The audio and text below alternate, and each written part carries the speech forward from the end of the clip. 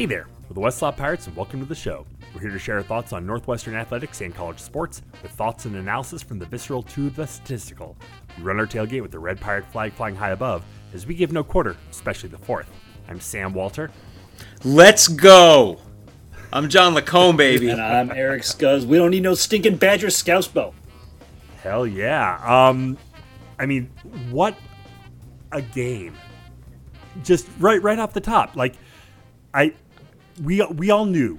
Sam, listening to our pod last week. Can I ask you a question? Go ahead, please. Was there anybody who maybe happened to call into question this gigantic line at Wisconsin and said straight up, we're going to go take it from them? I believe there was. I know, Scuzz. I feel like someone said that. I can't remember who. Oh, yeah, it was us. It was specifically you. Yeah. Let's go. So I just want to say, before we get into any of the specifics of this game and everything else that we're going to talk about, how fun is this? Oh, my God. It's supposed to be fun, people, and we are all having a blast. This whole weekend has been so flipping fun. If we could have gone back to any single member of Northwestern Nation and been like, it is going to be early November, and you are going to be having the time of your life as a football fan. Not even football, basketball. Oh, men's and women's basketball, field hockey. Absolutely. Everything. Greg Newsome with his interception return for a touchdown. Like, everything's coming up, Cats. Yep, it's awesome. We're having a blast. This was an awesome weekend, and the football piece of it was so much frigging fun. I just can't wait to get into it. You know what's wild? It just struck me. Thinking back to the COVID season, it was that Wisconsin game that really kind of got us all believing. Stamp. That was the stamp. So there's a second parallel, and that is in this game we came out guns blazing on offense. Like the opposite of the Iowa game, and I recognize these two defenses are extremely different things, and that also we were starting Ben Bryant, who was feeling it as a quarterback. But much like in that 2020 game, we came out right away. Like I don't know if you guys remember, but Ramsey, I think, connected deep with RCB, and then there was a for the first touchdown, and then the second touchdown was like a wide receiver pass again to RCB, who almost scored. Now we ended up fumbling and not getting into the end zone because he was called out of the one, etc. But we came out very aggressive in that game on offense and tried to basically get up early with the perception that Wisconsin would not be able to get back in it. And in a very similar fashion, and it, to me, it struck a huge contrast to the week prior against Iowa, where our first three series were extraordinarily conservative. And I'm not trying to go back and re-legislate last week, but it really stood out. It's a parallel to that 2020 game that you brought up, Sam. This is, to get at this, we have to go back to what Scuzz alluded to right off the top. Let's just say it, right? Wisconsin's a bad football team. We talked about it last week. We talked about the fact that this team is, and now it's pretty darn likely, the worst Wisconsin team any of us can remember having seen in a long time. Okay, it's been a minute. I mean, they were flashing that stat all over the game. Like, Wisconsin has the longest stretch of winning seasons, with like 21 straight winning seasons for Wisconsin. That's more than like anyone. Right, and it's in jeopardy. Yeah, for sure. And bringing that up because we all, as Scuzz said, made you very aware of this fact last week. This was a Wisconsin team that now, right, since 1985, they are 17-16 against Northwestern. They have a winning record only because someone has to have a winning record because it's an odd-numbered year in the rivalry since 1985 right now. They're 17-16. They came into that game having played one good quarter in their last 16 and took it on the chin, 3 of 4, and barely won the fourth game. They didn't do anything well on defense, right? They were kind of a mess on offense. All of these things. Meanwhile, Northwestern covered against Nebraska, beat Maryland, and then battled like hell against Iowa, right? Came back, tied it. The only reason that game didn't go to overtime is because Iowa hit a 52-yard field goal. And all the things that I just mentioned, America was like, yeah, but they're Wisconsin and you're Northwestern, so they get to be 10.5-point favorites, right? That is exactly what happened. Don't try to tell yourself it was anything different than that, right? And then David Braun and Ben Bryant and this friggin' defense and the rest of our avenging angels went up to Camp Randall and kicked the shit out of this team. Okay? This game was a beatdown. You want to know why we didn't score any points in the second half? Because the game was over at halftime. Literally, it was over at halftime. When Wisconsin made that decision late in the half to just punt when they could have gone for it, it was like they were like, it was just like Luke Fickell's like, Jesus, we ain't going to get this. And I don't want to give them a chance to score even more points before halftime. And that was it. Like, they tacked on a garbage touchdown with 15 seconds left in the game. Against our twos. Yeah, exactly. And if you watch the highlight from that, Braun let them get inside the 30 and then put the twos in. He could have cared less. The game had been over forever. And it was just like such a stamp. It was this team being like, F you, and that 10.5-point line. We knew we were better, and we went in and we beat the shit out of them. And, like, they were hoping for a return, their returning quarterback to, like, show up and be awesome. And Tanner Mordecai, I mean, he was fine. His clearly that fumble that on his bad hand was definitely had something to do with it. But, like, Ben Bryant coming back looked like he had not missed a step. And, like, to just come out of the gate throwing and marching the ball down the field, 10 of 10 on third down conversions up until they didn't score on third and goal right before halftime. 10 of 11 on third down conversions in the first half. Like, you want efficiency? There you go. It was methodical. It was just inevitable. I mean, it just they couldn't do anything to stop Northwestern, and it was just like, this is happening. We're marching down the field. We're taking time off the clock. We are just we're stamping our foot on the game and exerting our will over the opponent. So let's talk offense first, and just piggyback on that and dig in a little bit. I mean, I just like so many players just showed out in so many big ways today. I want to start with Cam Porter, who I thought had his best game of the year by far. The space for him to run, dried up in the second half, and it was very clear Northwestern was to your point, John. Like I would say after the Wisconsin's first possession in the second half, where they went for it on 4th and 4 from the 8 and didn't get it. Like the game was over at that point. But Porter's running in the first half, which was opened up by the fact that Bryant was. I mean, I think we threw on the first. At least the first 3 or 4 yeah, plays. And so like that really opened up, 1, 2, 3, 4 Ben Bryant passes before Porter had a couple runs. But Porter was picking his way through, I mean, basically right up the gut and doing a fantastic job. And I think some of that is because Wisconsin was scrambling to cover on the back end and maybe trying to bring pressure around the outside, and it just opened up some space for him. But I thought he took advantage of that. I thought he looked really great going into contact. He still doesn't quite look like his pre-injury self, and that's that is what it is. But I thought he had a great game.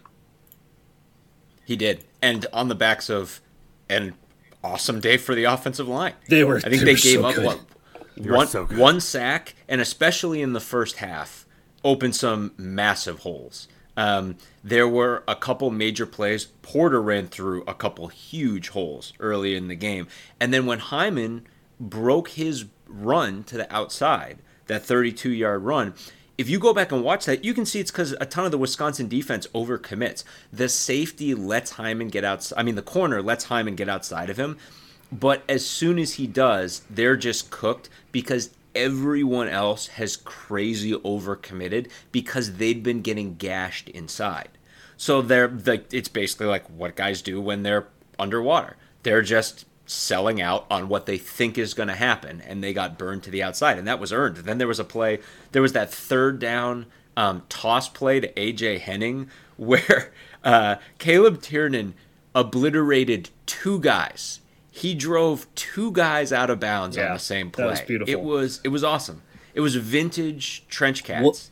They did such a good job not holding.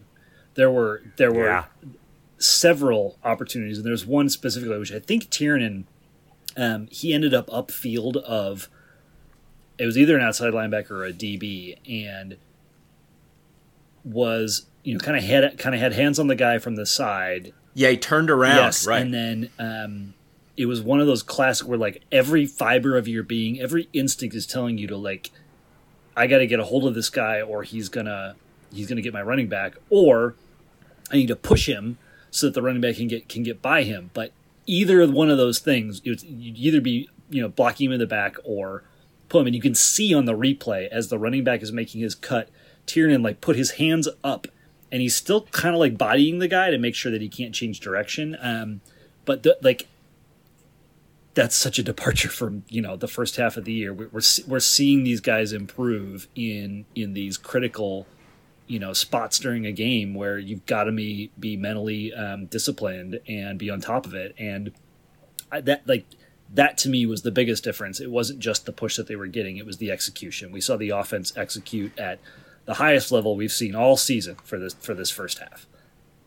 I want to go back to Porter here for a second because John, we've been discussing like at the games how Porter has seemed to most of the season be like dancing around and waiting for holes to open. He was decisive against Wisconsin. It was get the ball, hit the hole. There was no dancing around. He was committing to the hole because the holes were there. And it made such a huge difference. Like without the dancing around, waiting for something to happen, it was night and day. He had confidence. He ran with confidence and power, and he got downhill. And look, again, I feel the need that we have to like restate this again for everyone who's looking at for like the five of you who didn't watch this game in the moment. I just want to reemphasize for anyone who's talking about the second half. I can't emphasize enough how not close this game was. This game was a beatdown. It was 24-3 until 15 seconds left in the game. And not only that, we put this up on Twitter. Northwestern scored those first three touchdowns. Then on the fourth drive, they got down to the 1 yard line.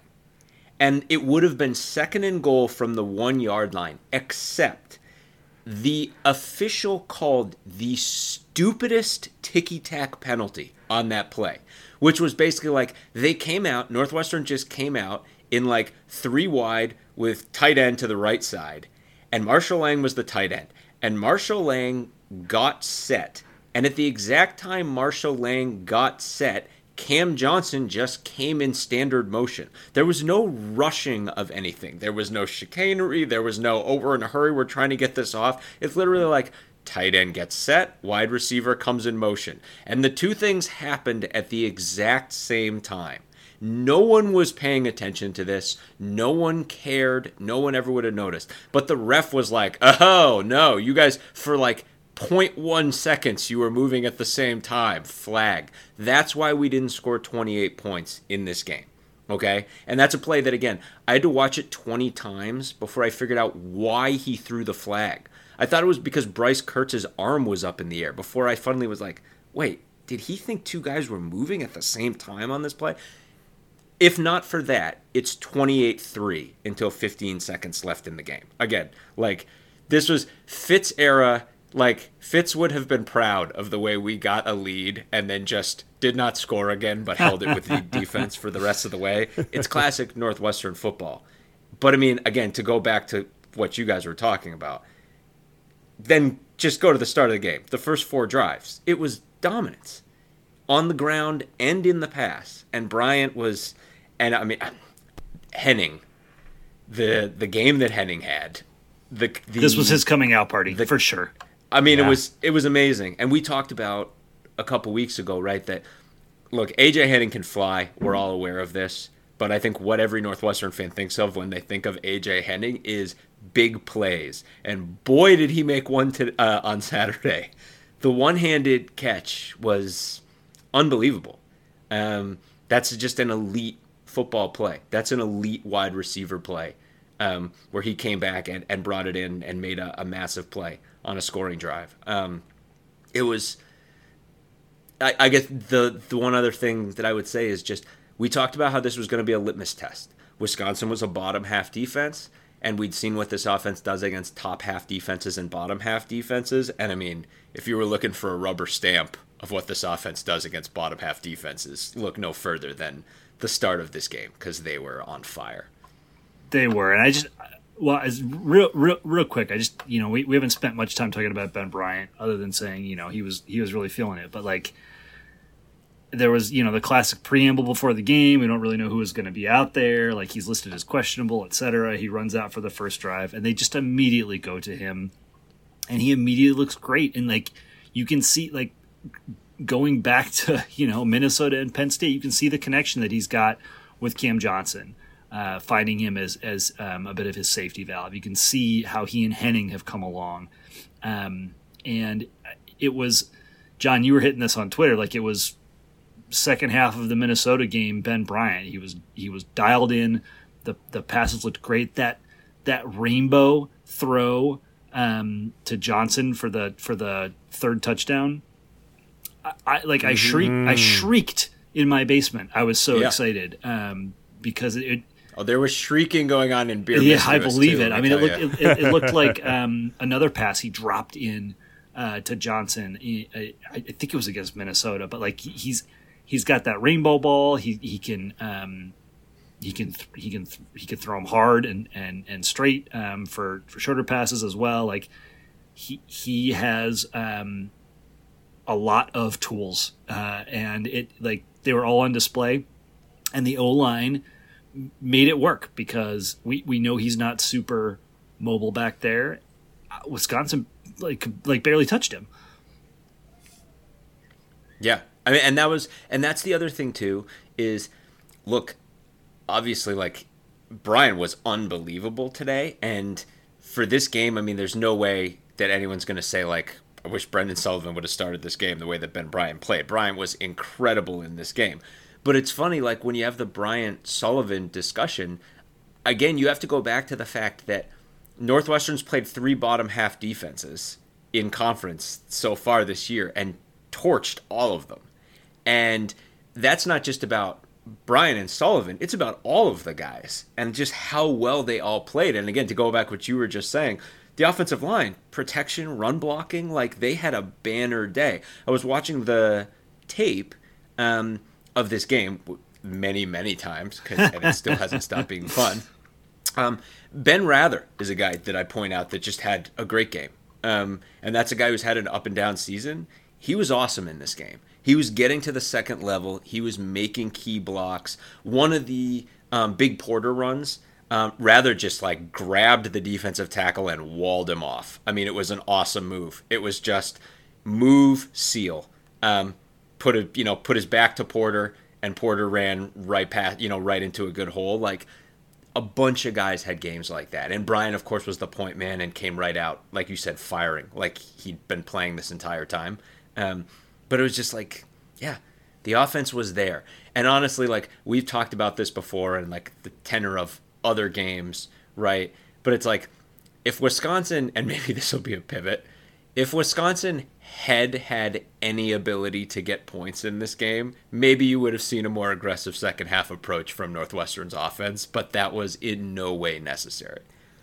And yeah, I think that is a great segue to start talking about the defense. And where do you start? I mean, like, well, I would selfishly like to start here, and that is that all season, in fact, going back to our summer preview, I've been highlighting that this Wisconsin offense is having an identity crisis. Yeah. I mean, my perspective coming into the year was like, they're going to go to air raid. It's still a single back, type thing. They can still do a lot of their downhill running with Braylon Allen. They're going to have to, balance things, but they also brought Tanner Mordecai in. Like, he's got some warts, from SMU in terms of accuracy and some other things. And then, so basically the thought was, I think the general perspective we all came to was, we think Iowa's going to win the West because they've got a higher, like, they have, there's more question marks with Wisconsin of just how this is all going to come together. And then in week 1, Wisconsin is not just in an air raid, but they are throwing the ball twice for every run. Everything is coming out of the shotgun. They have gigantic men on their offensive line and big physical running backs. Now, granted, Braylon Allen injured, ankle injury, didn't really play much in this game.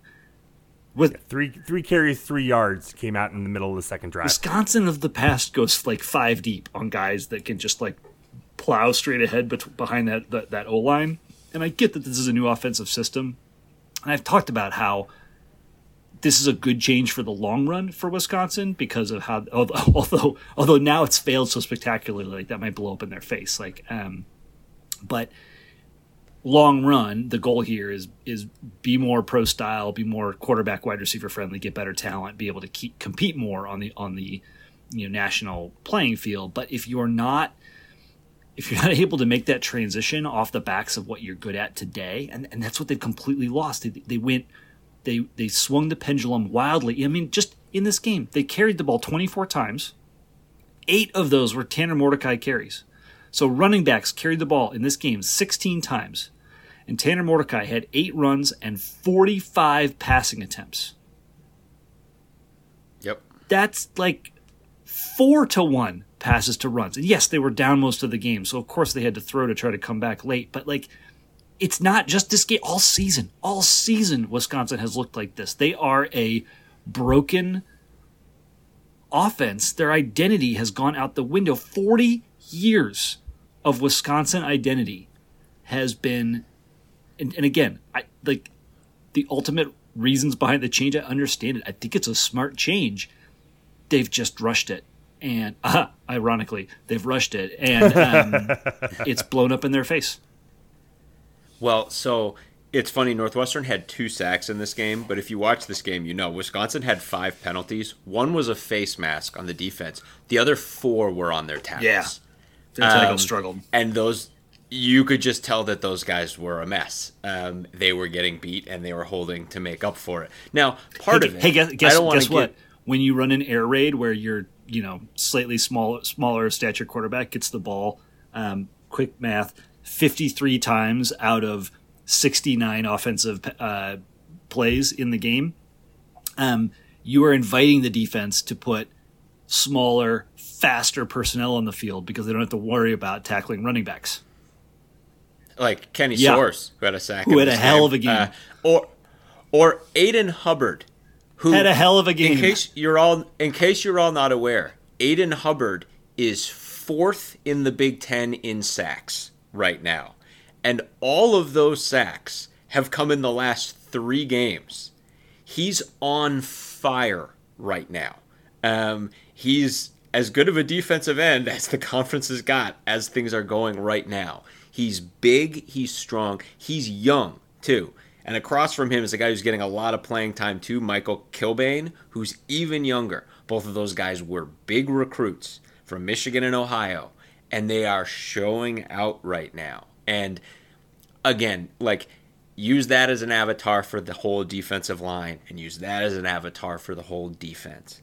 But we've been talking about this, and I think it's about time to just take stock of what this defense is. This defense that started off the beginning of the season, got rolled up by Duke, right? And then not long after that had a second half against Penn State where things got away from them and they gave up a bunch of points. And before those moments and after those moments, kind of quietly at first, it was like, boy, they're really not doing anything wrong. And boy, things seem to be getting really, really good. And boy, this defensive line has unbelievably... We talked at the beginning of the season, right? We mapped it out. We were like, there's a miracle scenario where everything locks into place for this defense. But that miracle scenario depends on both of those true freshman defensive tackles playing, and they're both good. Nope, because what I sure as hell didn't see coming, but it absolutely happened, is the entire two deep of the defensive line got exponentially better. They all got so much better. Maybe because they're all got playing time? They're all getting playing time. We've talked to parents of defensive linemen who've talked about that amongst other things, the rotation is working like magic for these guys. Guys get rotated on and off with so much efficiency and frequency that they feel fresh and powerful. You couple that with good coaching and just great game plans, and they've been amazing. Well, the numbers will tell you that Northwestern still has a bottom half run defense in the Big Ten.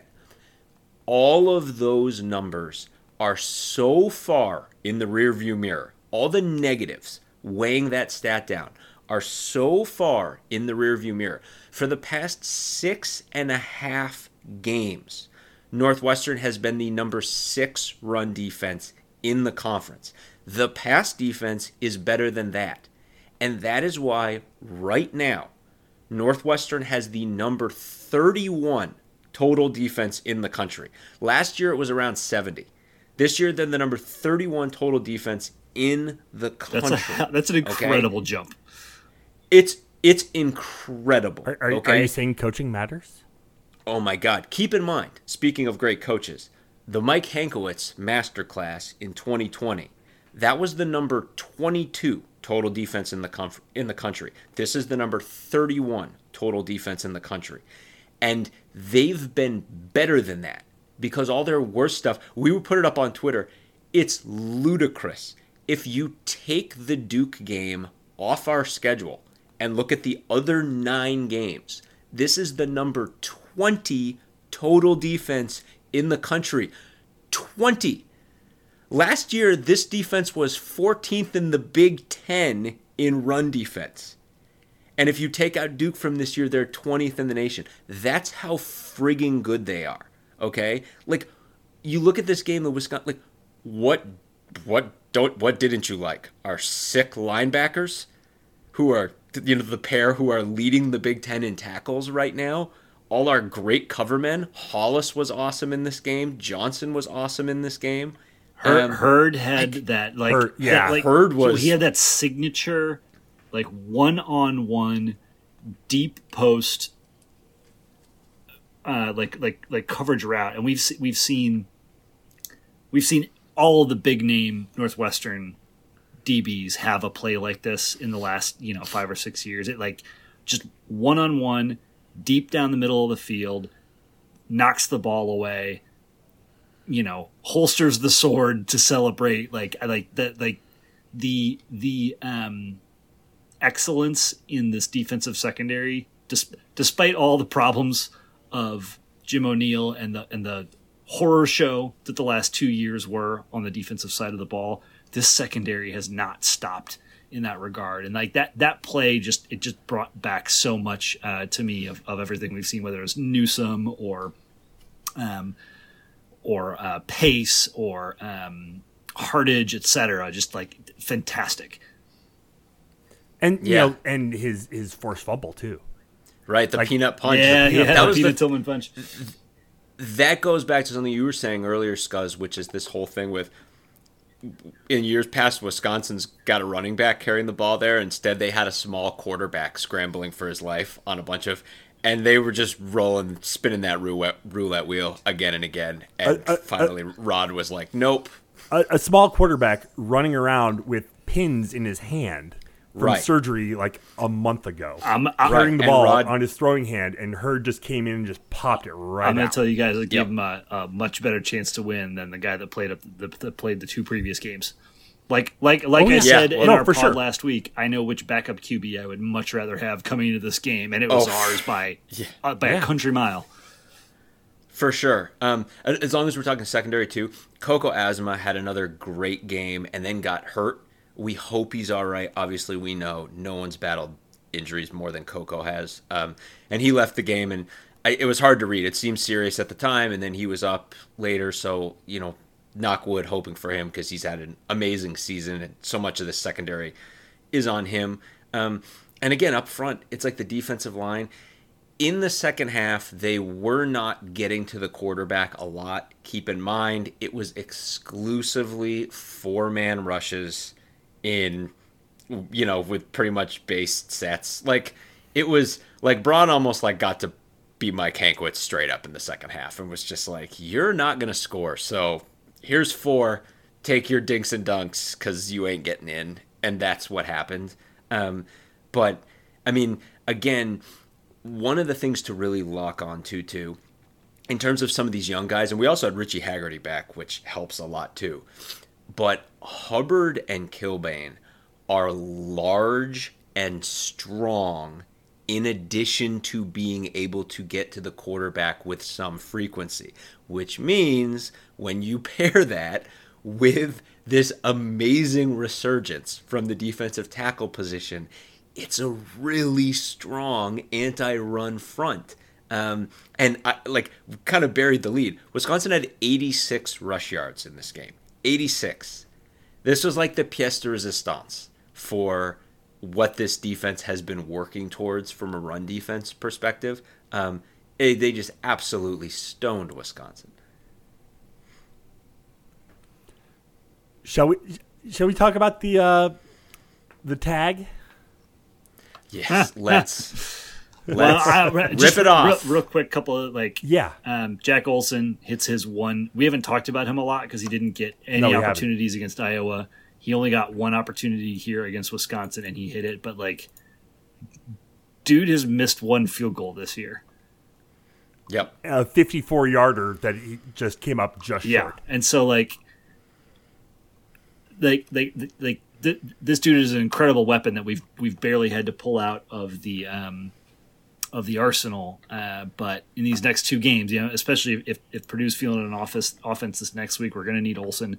And then Renner, I think there was a lot of consternation early in the very beginning of the season, but he has done some nice things as things have gone along. He was great in this game. And then Henning and Coco with some couple nice kick returns. The punt game is still not a thing that Northwestern really does much on, but the special teams were nice. It was Henning did have that big return that was called back on the hold. But he looks like he could break one in these next 2 games. I mean, 100%. He's awesome. So we've been, touching at, the difference in coaching and how much coaching matters. And, at this point in the season, Northwestern is 5-5. And, going into this season, even the 3 of us were scratching our heads real hard to find more than 4 wins on the schedule. And and that's us. Yeah. And the nation said 2. And for David Braun to come in under the circumstances that he was given, a team racked with scandal and, just the uncertainty and just the uproar and everything going on around it, behind the scenes off the field, for him to come in and to get this team to a place where they are sitting at 5-5, 1 more win for a bowl, and 2 games left against Purdue and Illinois that are absolutely winnable.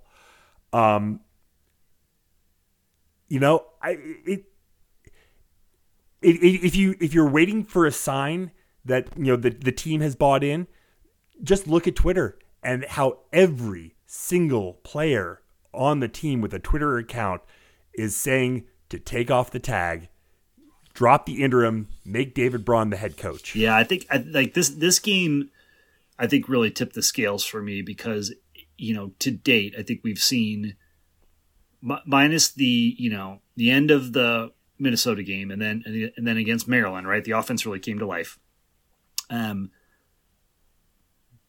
But it's the defensive improvement has been palpable from week 2. We've seen it. And we know that like the three of us were very excited when Braun was hired almost a year ago to come in and try to repair this defense. We thought he had great pedigree. He has done far more than we anticipated him even being able to do, given what he was working with. And that's not a shot at the guys on the team. It's just like high-end defensive linemen have departed this program every year for the last 3 years. A highly recruited defensive lineman has transferred each of the last 3 years. And the turnover or we didn't lose that many players coming off of this past summer, which I think was a little bit of a surprise. It's a testament to the guys that they looked at each other and they said they wanted to be here and they wanted to help turn this team around. But like that defensive performance, it's like I expected Braun to impact that defense. I expected him to help turn that around. The whole team effort, the improvement that we've seen through the season, not just on the defensive side, but like in the game plan and in the adjustments and the execution this week, like with holding calls that I was talking about earlier, being such a problem throughout most of the year, even in wins. That's the mark of a head coach driving his coaching staff, driving the team. It is like the how that we have gotten to 5 wins is just as important that we were at 5 wins, because Braun has been excellent along the way. He has been humble and I'll say transparent for a college football coach in media availability. He has put a lot of praise and ownership on the players. Like he seems to do things the right way. We have heard from parents that he's great. They love him. The players, to your point, have bought in. Like the how has been awesome and in really hard circumstances. Right.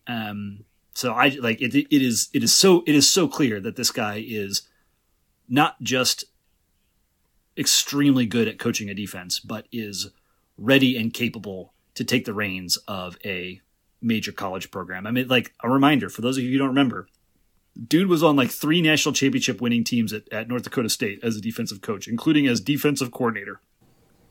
Like this guy knows how to get it done. Oh, it's like, and that's the other thing too, is like, cause you're absolutely right. You have the feel-good piece of this, the amazing piece of this, what he's done from a morale perspective and a team-building perspective and a unity perspective, just totally separate from the football, to just lead these guys in such a dark moment for them, right? And like you were saying, like we've talked to so many parents, like the families love him. Obviously, you know that the players love him the way that they are all tweeting, remove the tag and everything. That's all well and good. Great. But for everything Scuzz just said, this isn't a feel-good story. It's a lottery ticket. This guy won a major national coaching award 2 years ago. He's a prodigy. Northern Iowa saw him at whatever it was, like UC Davis or whatever, was like, holy shit, get that guy. He'd barely been at Northern Iowa, and North Dakota State was like, holy shit, get that guy. He's there for like a couple years, wins a couple national titles, and FCS Coordinator of the Year, and now he's working miracles as our head coach. Like, this guy's a rock star. Like, we should just thank our lucky stars we have this guy and sign him to a long-term contract. And like, again, like we're all hoping that that's all academic anyway. It's the thing that makes from absolutely every direction all the sense in the world. He's already earned it, and now we're just hoping for that cherry on the sundae to finish off this amazing season. What else do we need to say about this game? I mean, just it like this feeling is just incredible. Like a couple days later, and we're still riding high. It feels extra good because it's Wisconsin. Yeah, like Wisconsin is Wisconsin and Iowa are the 2 teams that Northwestern has been like striving to eclipse for the last 25 years. And that's one of the reasons that 2020 was so special, because we beat both of them. it just feels so good when we beat either one of those teams. Like it's different from a Minnesota or a Purdue.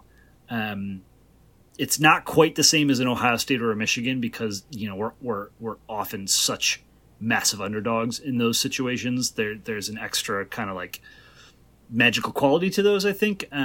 But beating Wisconsin and beating them so decisively, the only other game where I feel like Northwestern has throttled Wisconsin so thoroughly was the year that Tanner McAvoy was Wisconsin's quarterback and threw 3 picks to Godwin Igwebuike up in Camp Randall.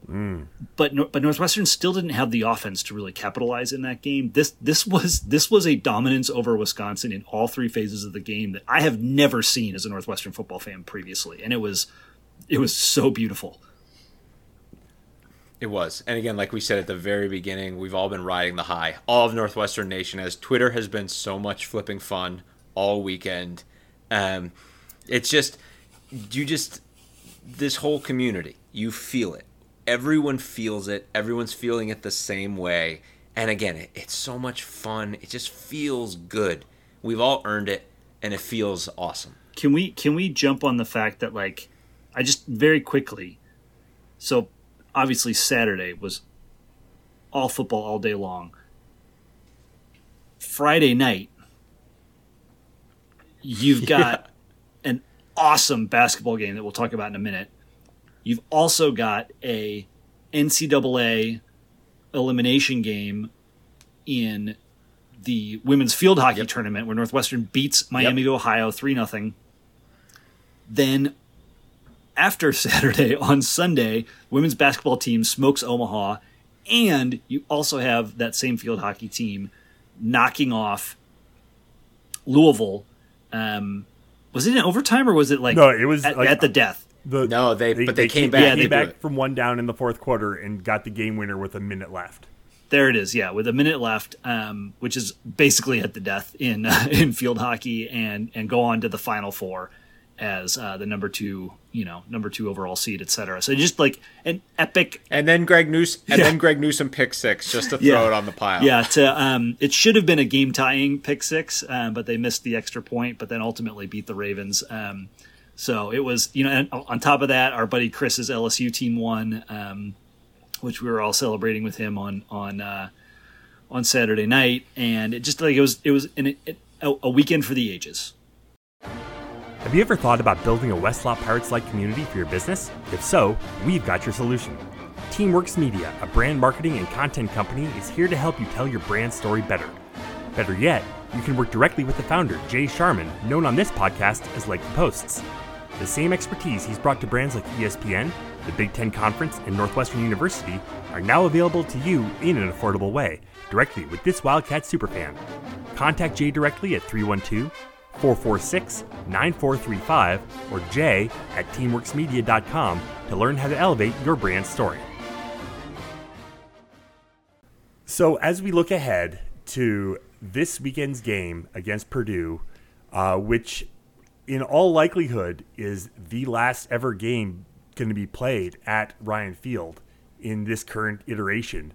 Monday night is the final Evanston town meeting where I think the expectation is that they will approve the building and the rezoning to make it happen. If the previous vote was any indication, it looks like it's going to be a 5-4 thing. I have no idea what, if anything, is going to change.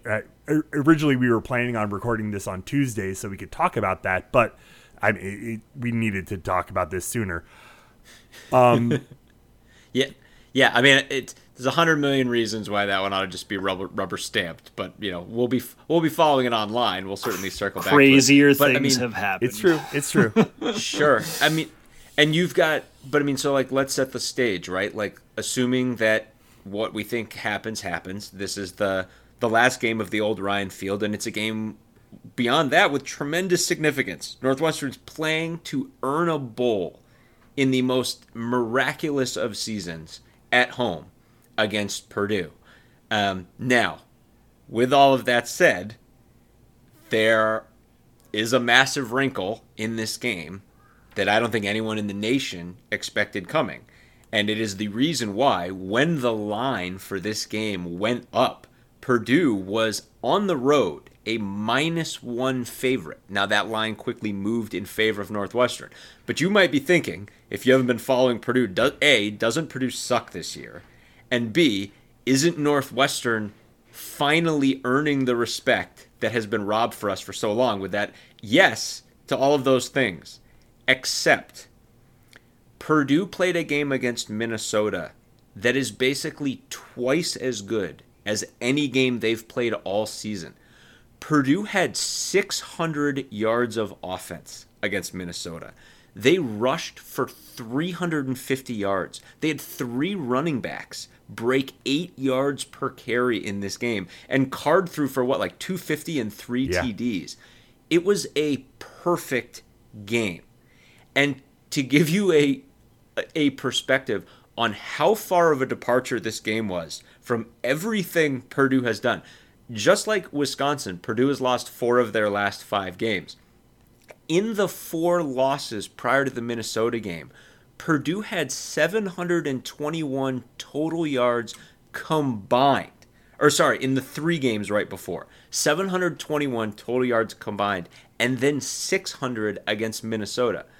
So now we, like everyone else, are trying to figure out what the hell that means.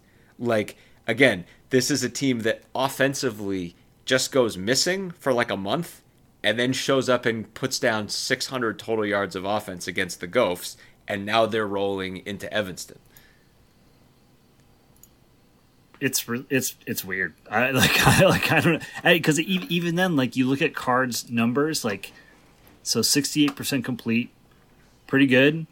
He was 69% complete against Illinois earlier in the year. They beat Illinois, but they weren't quite this good against the Illini.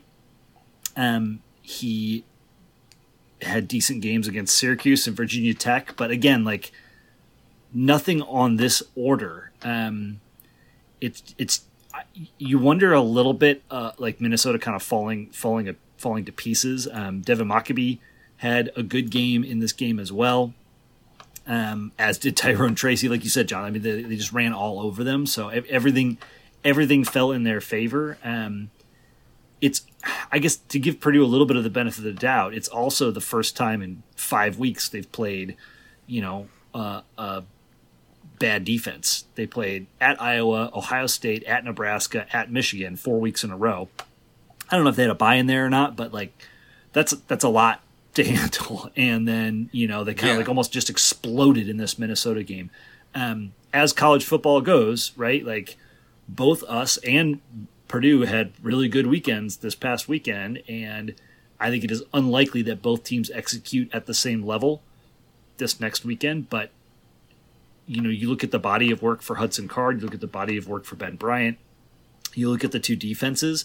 I just Northwestern should be the favorite in this game. When you strip away some of the other contextual things people are laying atop different teams, Purdue has. I guess they've scored.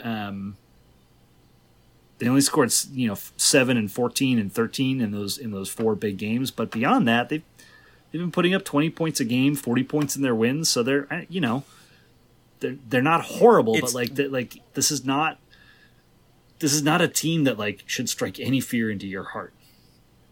Well, that's the thing, because you say Purdue can run the ball really well.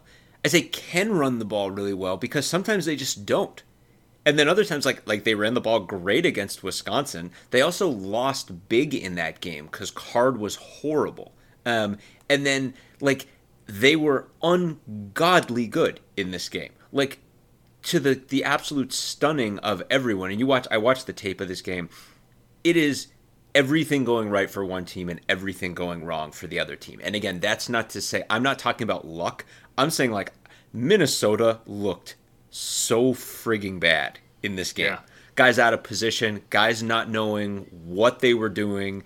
And Purdue, it wasn't just like running, like they had a bunch of great play calls too. Like they ran one fly route from the back out of the backfield that went for like a massive gain. There were some just massively, which given our discussion about the coverage at the end of the Minnesota-Illinois game, to say that like Minnesota coming out of that were just god awful in coverage, like they were. There is something to be said, John, about what you just laid out of like Card and Mockabee having a good game.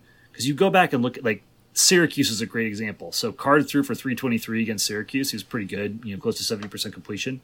Tyrone Tracy was the leading rusher with 38 yards. See, against Wisconsin, Card was bad. Tracy averaged like 10 yards per carry, but it's only when this is the only game where they've both been awesome. Mockabee ran for 110 against Ohio State, and Card was a train wreck. So it gives you a lot of, like, Northwestern has struggled when one player is able to do like multiple things simultaneously. Think about Harburg. Think about the success that the small amount of success that Hill had throwing on the run, etc. Like, that's not Card's game. This is not a team that like stresses you super effectively with run and pass simultaneously, and that's a good fit for Northwestern's D. Right. I mean, and we should mention too, Devin Mockabee, good running back, and it's a stable. Mockabee, Tracy, Downing. This was the exact same cast of characters who played against Northwestern in Wrigley last year, and they were all pedestrian in that game. That was a low scoring. No, 2 years 2023. ago. Oh no, last year. Yeah. It was a that was Wrigley was 2 years, but it was right. Yeah, 2 years ago. Last year at Purdue. Right, last year at Purdue. It was a pedestrian game for those guys and a messy game overall. And, again, they've been up and down. And Purdue's offense has been up and down. They have moments where at least a piece of it is solid. Again, they had nothing even remotely resembling this game right up until they had it. And everyone's still trying to wrap their heads around it. But if you're listening to that and being like, well, boy, like offense comes and goes, strong running attack comes and goes, like, so what's the deal with 3 and 7? It's because their defense absolutely sucks. By any measure, okay? This is on all except for one key statistical category, which I'll get to in a second. This defense is horrible at everything. They're bad against the run, but they're horrible against the pass. I mean, they gave up 20 points. They let Iowa score 20 points. And it's hilarious. Iowa scored 20, and that is the only game in a country mile in either direction where the team they played didn't score 30 points. Everyone scores at least 30 points against Purdue. I would say the best comp for their defense is a lot of the like Lovey and Beckman era Illinois defenses, because what Purdue does have is two guys who have gotten a bunch of sacks. They actually have the two leaders in sacks in the Big Ten. One guy has 8, one guy has 7. That's it. They don't do anything else well. Those are third down pass rusher sacks. Those guys are not threats against the run. This is not a team that stops the run. It is not a team that can cover. It is not a team who can do anything if they don't get you sacking the ball. Now, their hallmark game prior to this game was their beatdown of Illinois, which really shocked a lot of people at the time that game happened. And that game was a while back. If you look at the numbers in that game, Illinois moved the ball just fine in that game, and Illinois didn't turn it over. What happened was Illinois was like 2 of 14 on third down because they got to Altmaier. They sacked him 5 times, they hit him a bunch more times, and Illinois would just go 3 and out, 3 and out, 3 and out, and just get punched off the field. And if you're worried, that's the worry right there. But again, I should mention, Illinois was just so snakebit in that game, and Bielema was so pissed after that game because the execution was so bad. They had no difficulty moving the ball when they weren't shooting themselves in the foot. And I know, like, a lot of you are like, oh, Jesus, like, you're, like, setting us up here. this is where you have to come back. Again, our offense, when they've played lower half Big Ten defenses, has done really well this season. We haven't played a D close to as bad as this D is. They're awful. John, do you know when they're getting pressure? Is it because they're bringing heat, or are they generally rushing with 4 and getting home? Because there's a big difference on how Ben Bryant does in those two situations. No, it's so that's the thing. I think they are bringing a little bit of heat, but what they're going to do is very similar to what Wisconsin did. They have, I think, something like 3 more sacks on the season than Wisconsin does. I think they have 28, which is like 4th in the conference. Keep in mind, 2 guys have more than half of that. But I think they are it's a 3-4 scheme. It's what Walters imported from Illinois. They're both linebackers. Yep. Yeah, that's good. So they try to bring that heat off the. But I mean, again, I'm like, it's their one thing. They're not Penn State. They're not like, oh Jesus God. Like it's like, no, they have these 2 guys who get in. But otherwise they get crushed. Here's the thing, like against Wisconsin, you saw them doing that, right? You saw them with their 3-4 bringing their linebackers, bringing heat, and that does not bother Ben Bryant. Ben Bryant is really good. You better get to him. Yes, because he will identify quickly who's open and he will throw it. Where you saw him like later in that game against Wisconsin, like there were a couple times, you saw him want to make a throw and he held up and he stopped. Those were generally, Wisconsin was only bringing 3 or 4 rushers on those, and eventually they got home. But he is not a quarterback that you can affect like. Full stop. Brendan Sullivan's different. You blitz Brendan Sullivan, and his primary instinct is going to be to move, and then see what he can figure out afterwards. But Bryant is doing the Tom Brady thing, the Peyton Manning thing. Like, if somebody's coming at him, he knows where to go with the ball to find the open receiver who's not covered, or who can who likely has got is moving into the space departed by that blitzing defender, and so that buoys the whole, like, if you have a quarterback that's good at identifying that and a defense that's not very good at covering receivers, like, this is a plus situation for Northwestern. Oh, everything you saw Bryant do against Wisconsin will be there in spades against Purdue. Like, again, they're awful on defense. There's no even against Minnesota. Minnesota piled up yards in this game. They just gave up a ton. And we should say, too, like, talking about the offense, again, Purdue's put up a terrifying offensive performance against Minnesota. There was almost no precedent for it because in the 4 weeks prior to that, they played the 2nd, 3rd, 4th, and 5th best run defenses in the conference. They played Nebraska. They got obliterated. They didn't have 100 pass or 100 rush yards in that game. And remember, for the last 6.5 games, Northwestern has been the number 6 run defense in the conference. So keep in mind, that was what Purdue did against 2, 3, 4, and 5. We are 6. So again, it's another acid test for this defense that has done so much. It's an acid test for Braun too, because coming off of Maryland, playing Iowa, great opportunity, extremely difficult opponent. Coming off of Minnesota, playing Penn State, same situation. Having the team ready off of a loss to face UTEP, having the team ready off of a loss to face Howard.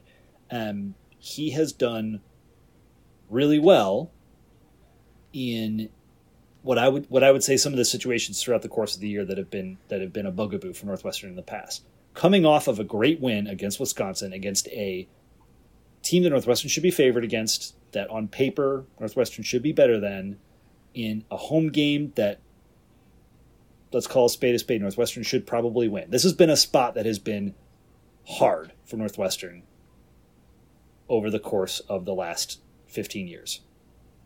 To me, this is it doesn't change my opinion that he should be the guy, remove the tag, all that stuff that we talked about earlier stayed. But this is a good acid test for how well he is able to motivate and focus and organize this team against what is a very winnable game, and it's on repeat for the following week as well. Like, all the motivation's there, right? Like, all of the nobody believed in you, and we can go to a bowl game. What?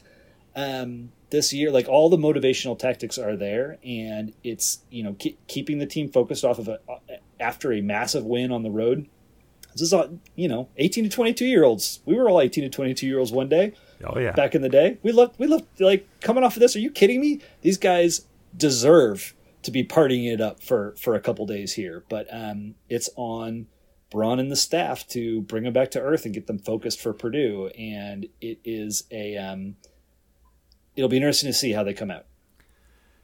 And again, this is the last game at Ryan Field. Oh yeah, that too. I forgot about that.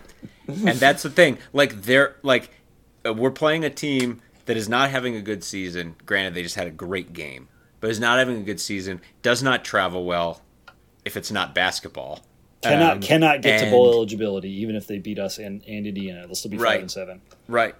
Yep. Can't get to bowl eligibility, and there should be a really good Northwestern crowd at this game. And if you know anyone, tell people to get out there, right? I mean, we'll be there. I'll be there bright and early, running the tailgate for this one. And we it's gonna be, this should be an excited Northwestern crowd cheering this team on. A very partisan, pro Northwestern crowd in the last game of the old Ryan Field, and hopefully that'll help. Yeah, 11:00 kick. So I mean, that's. I will be there bright and early. I will probably be with there, some donuts and hot chocolate. I will be there bright and early as well. I think Yeah. We know there's some people I know there's some people coming in from out of town who's going to be great to see. I know I've heard from a number of other people who are saying we're coming up for this, and we're going to be in the East parking lot like we have been, right next to the Num alums, right next to Wildcat Alley.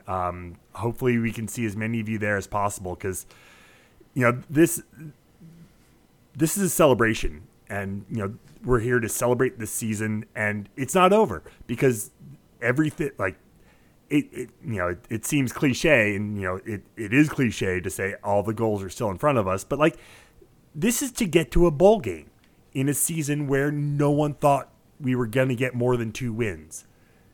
Now we have an opportunity for 2 wins at the end of the season to not only get us to a bowl game, but not Detroit. Yeah, and I mean, again, come out early. This is a big deal. Enjoy it with us.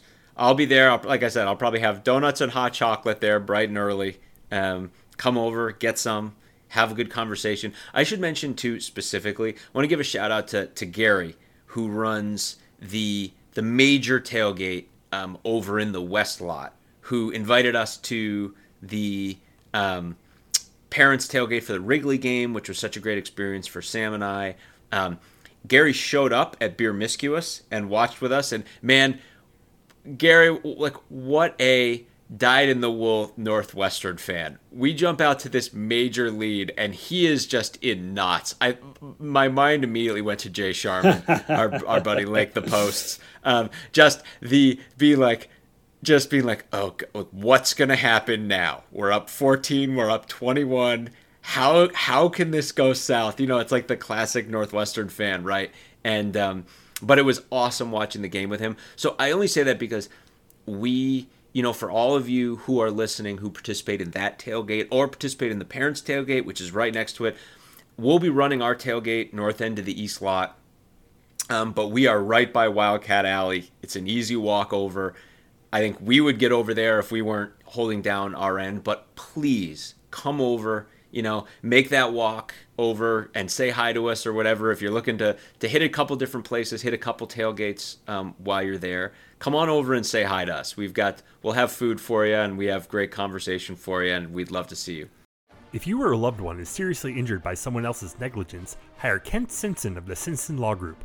After over a decade prosecuting murder cases in Chicago, Simpson opened his own firm focused on wrongful death and personal injury cases. He specializes in car, truck, motorcycle, boat, and other transportation accidents, as well as construction accidents, medical negligence, slip and falls, product liability, and more. Millions recovered for clients, no fee unless he wins. The Simpson Law Group, compassion, empathy, and vigorous advocacy. Go to simpsonlawgroup.com or call 312-332-2107 for a free consultation. And go Cats. Real quick, want to just zip around the conference. a couple things to talk about. I have nothing to say about Ohio State 38, Michigan State 3. One thing I'll say about that is, especially given Purdue's performance this past week, Michigan State has the lead pipe lock on worst team in the Big Ten. They're the worst. Michigan goes to Penn State 24-15 with a win. The Jim Harbaugh stuff is what it is, and that's wild. And then just came out today that Penn State fired their offensive coordinator. So there's something there's something I really want to talk about with this game, and yes. That is Sharon Moore. Yes. So Sharon Moore is the offensive coordinator for Michigan. Sharon effing Moore. Yeah. He coached this game, with Harbaugh being suspended. Whatever you think about Michigan and Harbaugh, Sharon Moore deserves a ton of credit for this game. Like, you can see if you watch this, and I watched most of it, like the adaptations he made on offense, especially leaning into not just running the ball, but the when they ran the ball and the how they ran the ball to really neutralize Penn State's incredible defensive line and to take this game over. I mean, it was neck and neck into the second quarter, and then Sharon Moore literally changed the way Michigan was running their offense and took over the game and won it. Did Michigan throw the ball in the second half at all? I don't know that they did. They definitely one, and did. They got a pass interference. They definitely threw a couple times. But it's not even just going to the run; it's the way they were running. Like, there were times Penn State was lining up their rusher. They were overloading one side with rushers, and Michigan was basically like running into that fire in a way that completely neutered and neutralized the edge rushers. It was really impressive, and that's all Sharon Moore.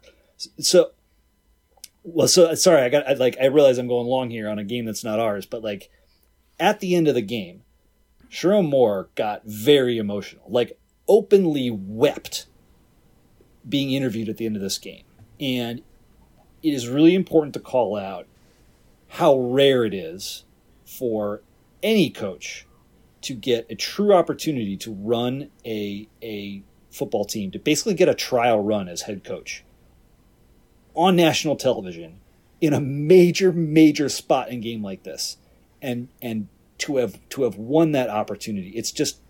It's huge for Sharon Moore, who is going to be a head coach, if not next year, very soon. And that was just such an exciting moment. Again, whatever you feel about Michigan, whatever you feel about Harbaugh, whatever you feel about like whether like them winning this game or not, like Sharon Moore should be celebrated. Adding to like the entertainment value, like just like how wonderful a moment it was to see how emotional he was and how much it meant to him to have gotten this opportunity to, like, he clearly sees Harbaugh as a mentor, somebody he's learned a lot from, yada yada yada. But like, then on top of it, there's like a whole nother layer of comedy and like amusement in that whoever mans the bleep button for Fox like completely was asleep at the wheel. They just didn't care. Moore dropped 2 F-bombs and said he loved the shit out of Jim Harbaugh in this post-game interview, and it was amazing. Yeah. I will say too, like, apart from everything that Moore did and all the Michigan stuff and all the questions about this and that and like how it ever, Drew Aller's seeing ghosts, and they don't have a functional offense against any competent defense right now with him on the field. And I feel bad for the kid because they just unloaded their offensive coordinator, and obviously he is getting dragged so hard, Aller. And this guy was a big recruit. He's still very young. When he ran 11 yards up the gut to score, like he led them on a drive in the second quarter to make the game 14-9. Like he got some confidence back, but like I mean from running, but he just can't hit targets and he doesn't make reads, and it's a lot of his numbers. It's just the rushing attack. So many pieces of their offense work so well against lesser defenses that it just buoyed him.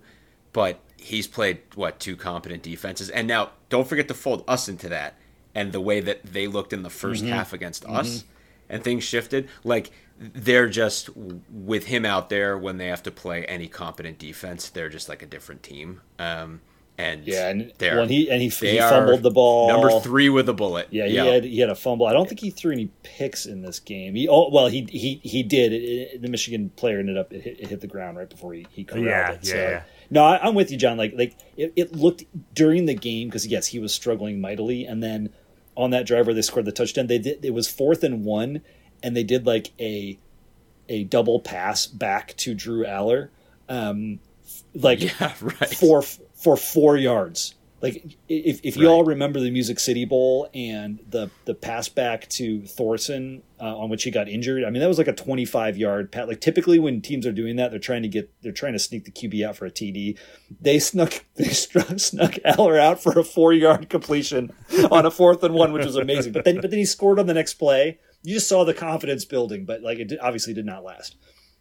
That drive and that play that you're talking about, it was so obvious on that drive that Franklin was like, I don't know if we're getting down here again. We have to get everything that we can, and that's the kind of game that it was. Yeah. But again, Sharon Moore, like, hats off. Absolutely. Iowa beats Rutgers 22-0. I mean, this is a big one for Iowa, and Rutgers definitely not showing up. I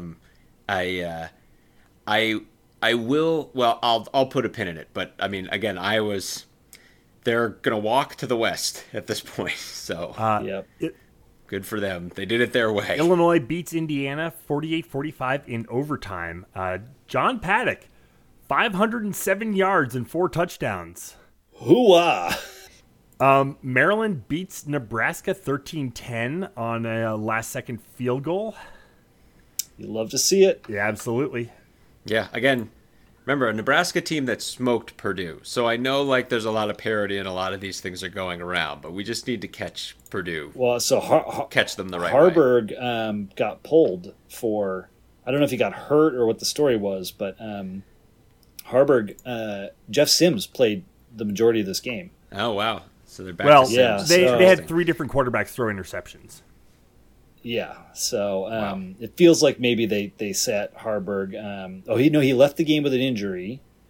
Harburg was one of 5. Doesn't say when or where. Yeah, Harburg was one of 5 with a pick. Chuba Purdy came in, was one of 3 with a pick, and then Jeff Sims came in 8 of 13 with 2 picks. With 2 picks. Oh my God, poor Jeff Sims. Man, that is a rough. And on the other side, Talia 283, which.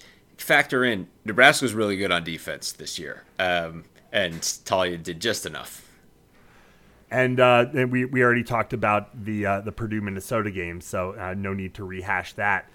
Looking ahead to this weekend, like I said, our game is at 11 o'clock on Big Ten Network. Currently on Sunday night, we are a 1.5 point favorite. We'll see how that moves as the week goes on. Michigan is at Maryland. Michigan is a 21-point favorite, 11 a.m. Central on Fox. I guess there's a small possibility that this is like Michigan lets down after the big Penn State win, but that has to be what they're thinking. But the thing is, like, Blake Corum and what's Edwards' first name? Oh my God, Donovan Edwards were so incredible, just like their speed, their physicality, their cutting, their decisiveness against a really good Penn State team, and a Penn State team that obliterated Maryland. Yeah, I don't like, even a sleepy, messed up Michigan should smoke Maryland on Saturday. Still, this is the prime letdown look ahead sandwich, though. Yeah, it is. Yep, it's a tough game mentally. This is where if Michigan wins a national championship this year, like, they should probably put Tony Petitti's name on the trophy, because the suspension of Harbaugh, like, we'll see, but it may galvanize them in a way that all any Northwestern fan should think about that is that Jim Harbaugh can't win Big Ten Coach of the Year 100%. this year. Yep. That is, if you're a Northwestern fan, the thing you should be most focused on. We've got Rutgers at Penn State, 11 o'clock on Fox Sports 1. Penn State is a 19.5-point favorite at home against the Scarlet Knights. Oh, boy. Rutgers. Goose egg against Iowa, and then immediately Iowa, Penn State. It's a fun back-to-back. Yeah. Boy. Yeah. One thing I want to mention, just in the context of both of the last two games we've talked about, Maryland and Rutgers play each other the last game of the season. So I think we're pretty confident both of them are taking L's this week. If Maryland beats Rutgers in the last game of the season and a certain team in the West were to win out, the only three East teams we'd be below in the standings would be Ohio State, Michigan, and Penn State. And we'd be even with Maryland, and we would have the win over them straight up. So, little thing to keep in mind. Michigan State at Indiana. Indiana 4.5-point favorite. Is this the brass spittoon game? Is it? Is that what it's called? I would just, in every way, I expect Indiana to win this game. Indiana, their record is really bad. They've played horrible football at times, but they've also played very good football at times. Michigan State is it is the old brass spittoon game, which is amazing. They literally play for great. Like a thing that people used to spit their tobacco into. Like I was gonna say Look, I'm not the kind of person to make statements out of this one way or the other. I'm just saying that seems like one that's like a couple decades away from getting canceled. I'm just we said both these teams were going to be pretty bad, and at the start of the year, we thought they both looked pretty rough, and here they are playing for the bottom of the barrel, the bottom of the spittoon. there it is. There it is. You found it right there. Ew, gross. Illinois at Iowa. Iowa 3.5-point favorite. Over under is up to 30.5. That's it's up. I guess if Altmaier plays, does it go down like Paddock? He just threw for 1,000,000 yards, but it's a testament to Illinois' ability to score points. Which the cart before the horse. We'll cross that bridge when we come to it. But Illinois, in the right light, can score some points. I love the idea of Iowa getting some comeuppance and losing this game, but I also don't really want to see Illinois bowl eligible. So I don't know. No. Yeah, fair. Minnesota at Ohio State. Ohio State is a 4-touchdown favorite at home. Oh God. Hide your kids. Oh God. Gopher fans, I'm sorry. Yeah. And Nebraska at Wisconsin, 6:30 start. Wisconsin a 5-point favorite at home against Nebraska. Are you kidding me? I've no way that one's. I will say if Allen's out again for them. But if Harburg's out on the other side, so that's what you kind of balance. If Harburg's, that's true. Purdy. That's true. But that's true. This will. What's the line? What's the over on this one? 36.5. Yeah. It's two broken teams, man. Yeah. This is two broken teams that are like one of them's going to be bowl eligible coming out of this game, which is wild. Yep. Just scanning the rest of the country. You've got Oregon. Can I say one last thing about the Big Ten? So I talked about this last week, and obviously, so that Iowa win over Rutgers, 22-0, but 7 of those points were from a Rutgers drive where the first play after they received a kickoff, they threw a pick, and then Iowa, turned that into a touchdown in short order. So, real talk, that was a game where amazingly, it went under the 28.5, like the lowest, point total ever, even lower than Northwestern's. And while this week Iowa Illinois is a little bit higher, I'm really hoping it's low scoring. I'm really hoping Nebraska looks abysmal against Wisconsin, because I desperately want the Iowa-Nebraska line in 2 weeks to be below 25 points. I think we can get there, guys. I think we can get there. It's going to take some magic this weekend. I believe.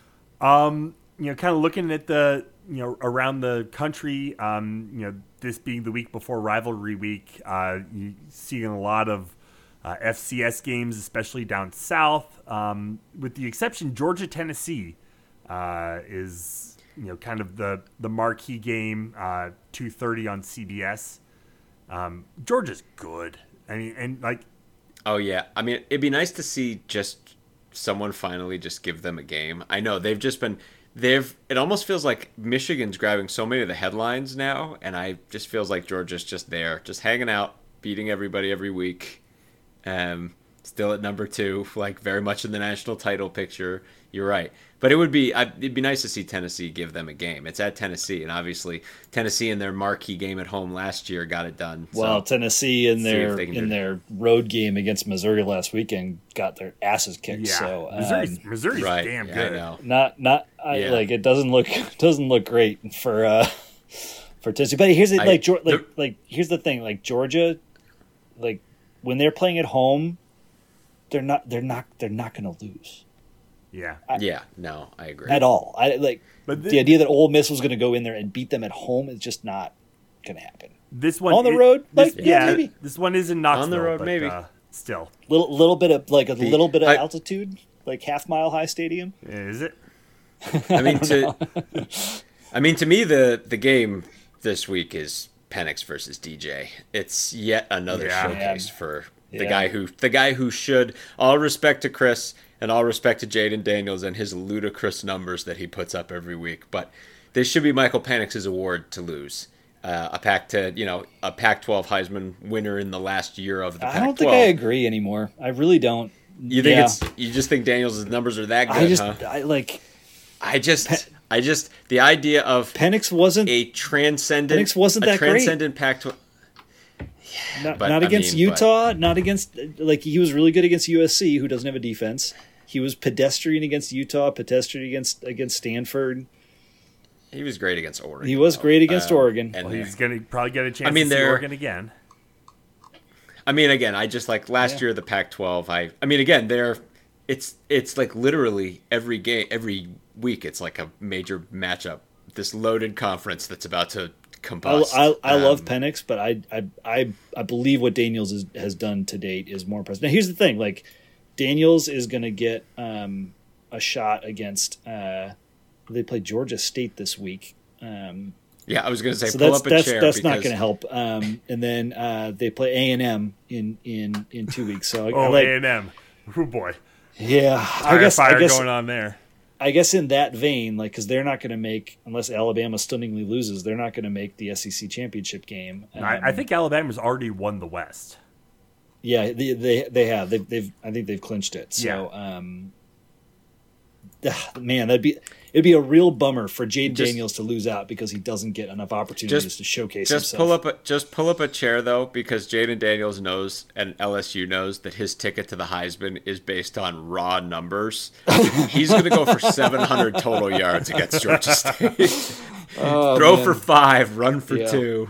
He's going to go for all of the points. If I'm looking at it right now today, I like Daniels, but the idea that Penix is going to get 3 more bites at conference showdown eyeballs. I mean, he's probably going to come out on top. You have the primetime game on ABC against number 5 versus number 12.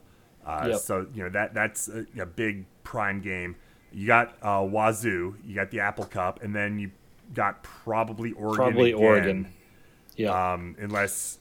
Yeah. Hey, I'll say this though, that Oregon State defense is pretty nasty, and playing in Corvallis at night. Well, it's not night. It's not night. That's late. It's late afternoon. It's a 6:30. 6:30 Central, but that's 4:30 out west. Oh yeah, that's right. You said prime time, and I just assumed. But you're right. The time change makes it is prime time for us. Prime time for us. That's a late afternoon start for them. Yeah, it'll end under the lights. Yeah. When was the last time you saw Kansas and Kansas State playing each other when both were ranked? Never. Yeah, it's happened, but doesn't happen often. Purple Wildcats led by hotshot former North Dakota State coaches. Hell yes. Oh yeah. Let's go. Chris Kleiman, David Braun. Anything else as far as football goes? I mean, we're running kind of long, but we do need to talk hoops. Remove the tag. That's right. Yep. That's right. Yep. Basketball. Men's basketball started, and a big win over Dayton. After a rough start against Binghamton, but finishing it off strong and coming out with a win that was bigger than, the final score. I don't think was indicative of how close that game was most of the way.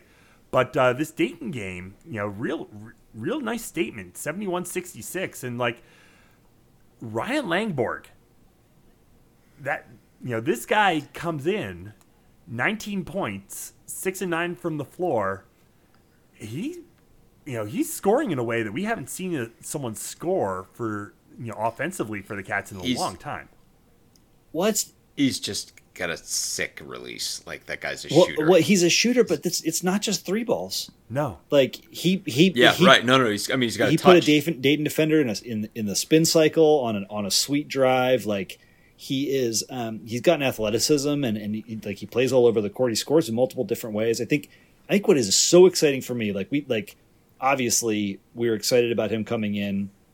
You're looking at him saying Chase was such a defensive stopper, but now you make up for it on the offensive side. Like, legitimately, Northwestern has 3 players that can create their own shot. Boo Buie, the expected but still incredible to see emergence of Brooks Barnheiser. Yeah. As he is really, maturing and coming into his own. And then Langborg. All 3 of them can create their own shot.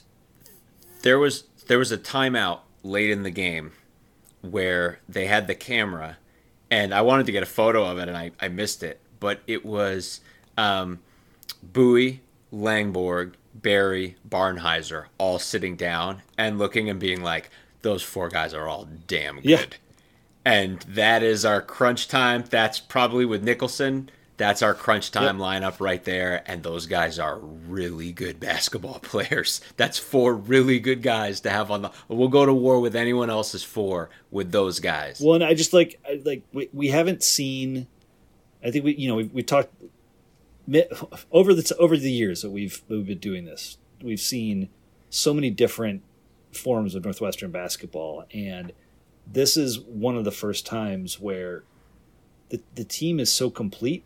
Top to bottom. I mean, I think about not to call him out because I loved him, but I think about Sanjay Lumpkin, who was such an incredible defensive player, but not much of a contributor on the offensive side in that NCAA tournament year, right? And then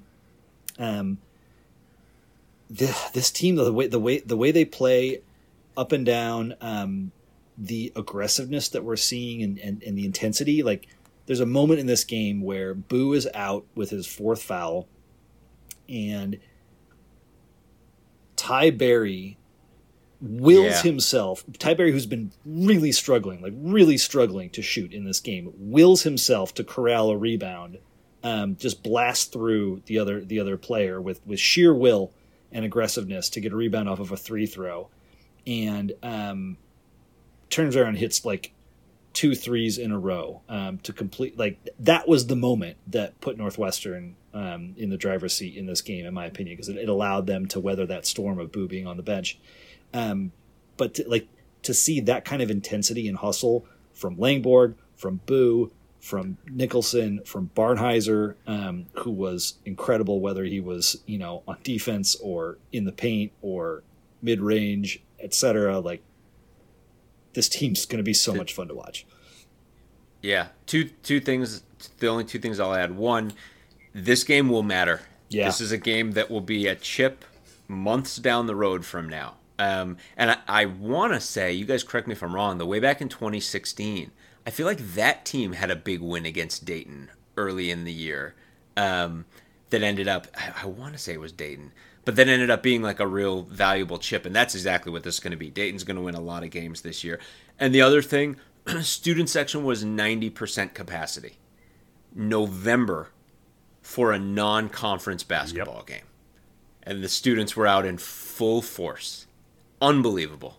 Unbelievable. Early 2016, they beat Texas in maybe that's in November. I assume that was in a tournament. They beat this was like the United Center Classic or something, because they beat Texas and they lost that heartbreaker to Notre Dame.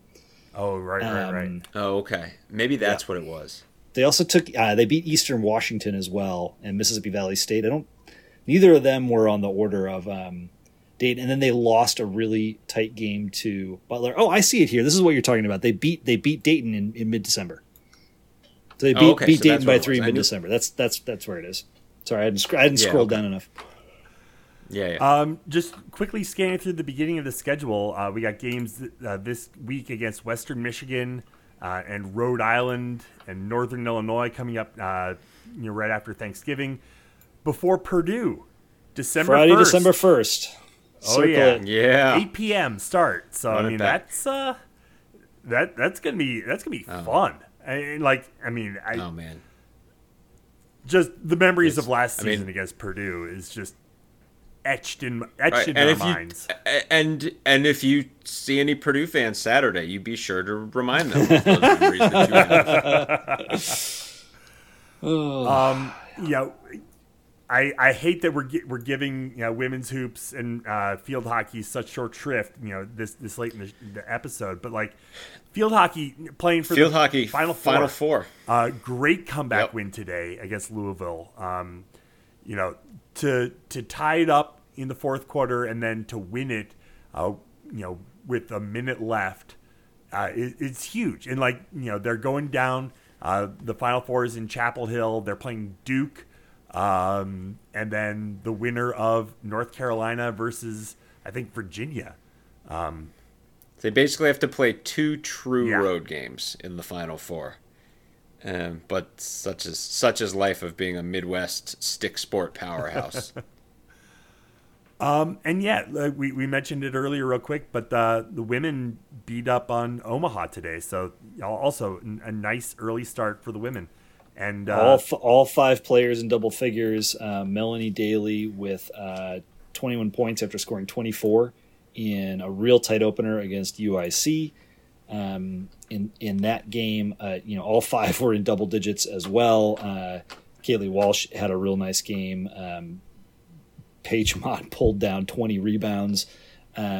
This team is getting it done, especially on the front line. Then you've got Haley Weaver and Carolyn Lau doing some nice work from 3 and on the defensive side. So it's a really exciting Northwestern's like starting unit that can make some noise. I think the depth is going to be a big question as the year goes on, but we'll see how they come together. I mean, they went 6 deep on the bench. 5 other players had over 10 minutes of action.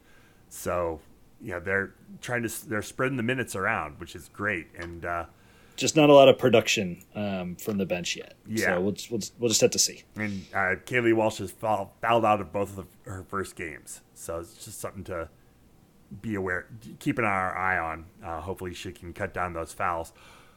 But in any case, huge win for just what a weekend. What a weekend. Yeah. What a weekend. What a weekend. What a fun weekend. How fun is this? How fun is being a Northwestern sports fan right now? Yeah. Let's go. And keep it rolling again. It's the final game at Ryan Field. Unless something wonky happens on Monday night, which is possible, but 100, like we say, 100 million reasons why it's going to get rubber stamped. So, I guess if anything wonky happens, we'll talk about it. But other than that, come by, say hi. It's the last chance we're going to get to see you for a football tailgate in a couple of years. Yeah, that's right. Come by and enjoy it. We'll be, like you said, we'll be there bright and early. Come get some hot chocolate, have a donut, and talk with us. We'll have a great time. Let's go. Any last thoughts before we get out of here? Some parting words. Yes. Remove the tag and jump around. Absolutely.